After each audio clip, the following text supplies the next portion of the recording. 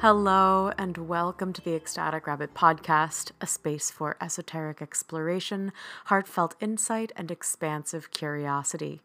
I'm your host and the founder of Ecstatic Rabbit Tarot and Coaching, Sarah Corbin Wolf.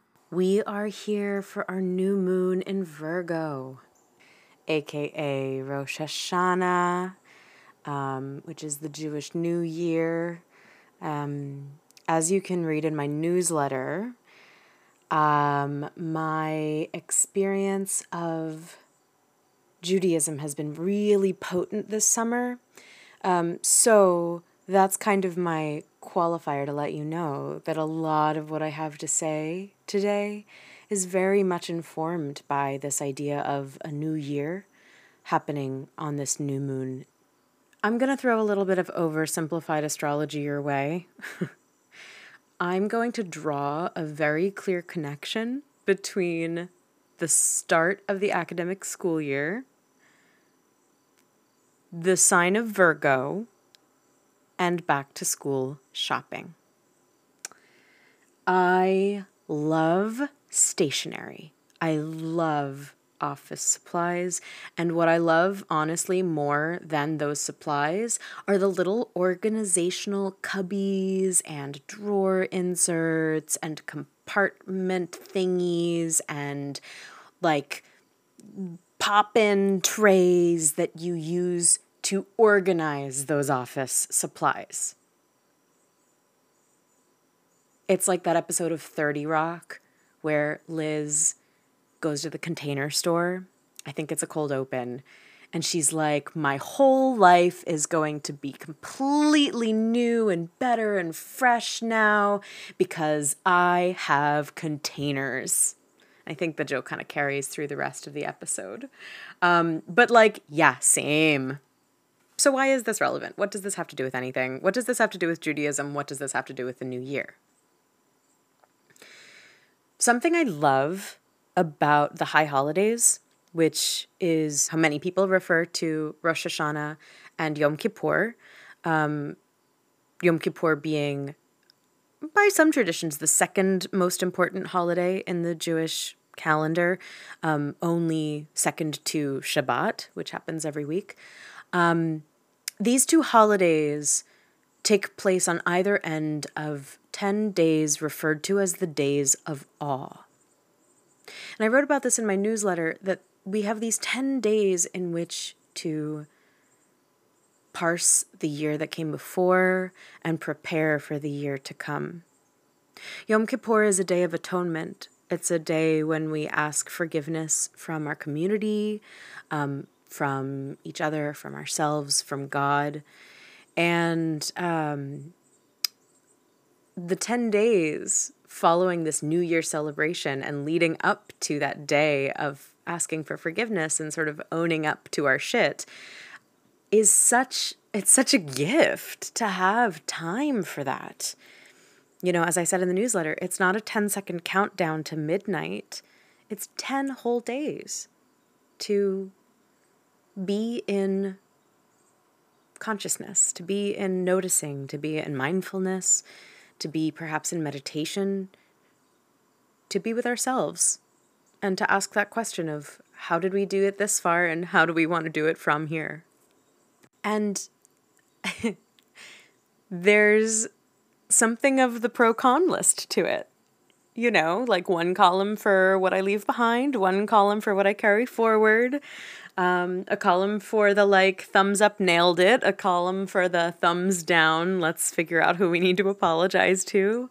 And this is where that Virgo comes in, you know, that sense of perspective, to some degree of organization, but also, Virgo as self-ownership, right? That the idea of virginity, whatever its modern connotations, and a long modern, its origin story, virginity, is about claiming oneself. And what is more self-sovereign than true accountability? Taking responsibility for your actions. And not just the things you fucked up, definitely the things you fucked up, but also the things that you nailed, or the things that you tried your hardest at. All of it. All of the actions. Everything that has made up your year. This is super overwhelming, which is why those little trays are so helpful.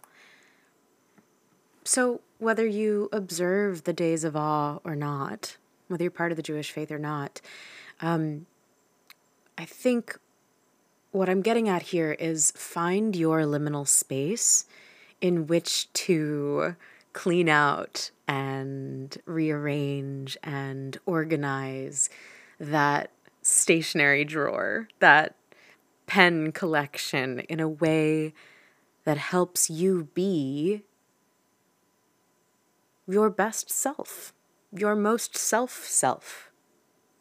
Find those 10 days or whatever, that liminal space, but a space and time in which to look back at what's come so far and look ahead at what may come and find a way to arrange yourself, your life, as best you can in this moment in a way that will support you and your community as the season shifts.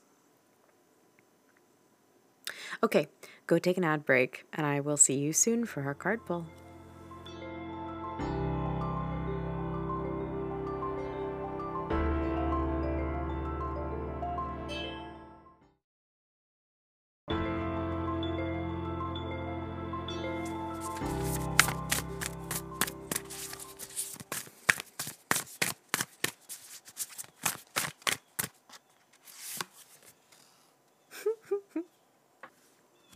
The Two of Wands. Yeah. Okay.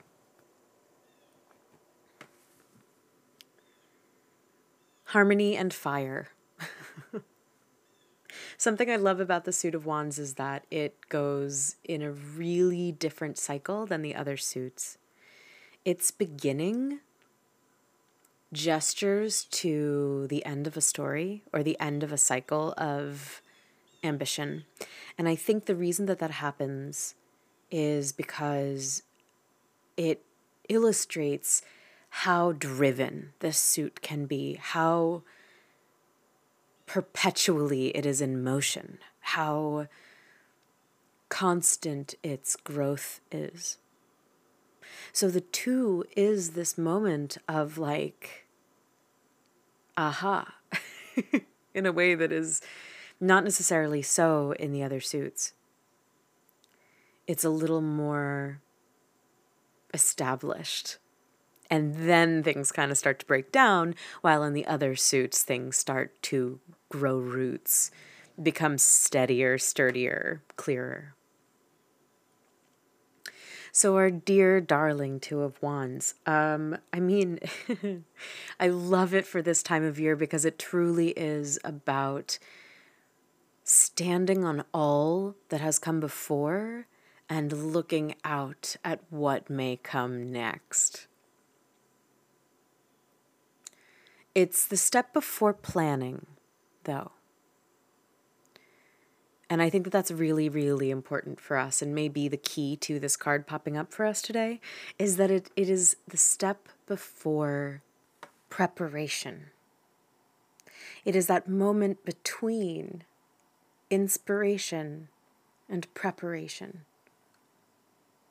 What can happen in that space between having the idea and beginning to activate the idea? And this is what it does share with the other twos, is that they are the first step into something. And I would say that this Two of Wands is not even the first step. This is the lifting of the foot. Because the thing with wands is that the minute that foot hits the ground, boom, you're off to the races, right? So in this moment of balance and harmony, there is a kind of stillness that does not really come through any other part of the Suit of Wands. In the minors, we're talking, in Ace through 10. And was I not just talking liminal space, right? Like that lifted foot going, okay, I know I'm going to take a step. Or, let's even pull it back. What goes up must come down. If the foot comes up, odds are it's going to come down. It could come down right in place, what we might call a stomp. It might come down a few inches in front of the other foot. It might extend into a leap or a bound that breaks into a run. We don't know. So what is the magic of that unknowing, of that potential energy? That potential energy for all of our creativity, our ambition, our drive, our passion, our visible, outward, vocal, visceral heartness. The wands correspond to fire, which I correspond to the heart. And I think that even though it's close to the mind and close to the swords, it can be the most difficult suit to apply language to. You can apply language to the cups. It just may not make any sense. You can apply language to earth. It just may take a while. But applying language to fire with the wands, like, it's just too quick. Like, as soon as it's out of your mouth, it's not quite right. But here with the two, we have this blessed little moment, these 10 days with our foot lifted to go, okay, what do I need to notice about my surroundings before this foot comes down, before we start off on this journey at whatever pace that might be happening? But I'm going to pull back to one other thing about this that I mentioned when I first pulled this card out before I close us out for the day, which is that the two also brings with it a very strong sense of stability coming from that balance. It's not quite the structural support of the threes, right? That's a little different. That's a little more pragmatic and literal. With the two, it's more about that self-awareness, right? That sense of self, that sense of balancing parts of oneself. And, you know, if we look back at the Rider-Waite-Smith, which I'm not pulling from today, but if we look back at that illustration, you know, we see someone dressed real nice, standing on these battlements, on these ramparts, like looking at this whole globe. So there's sort of this world is your oyster vibe, which to me is a reassurance that wherever you are standing with that one foot in the air, the foot that is on the ground is like good to go. You don't need to worry about that other foot. Your balance is here.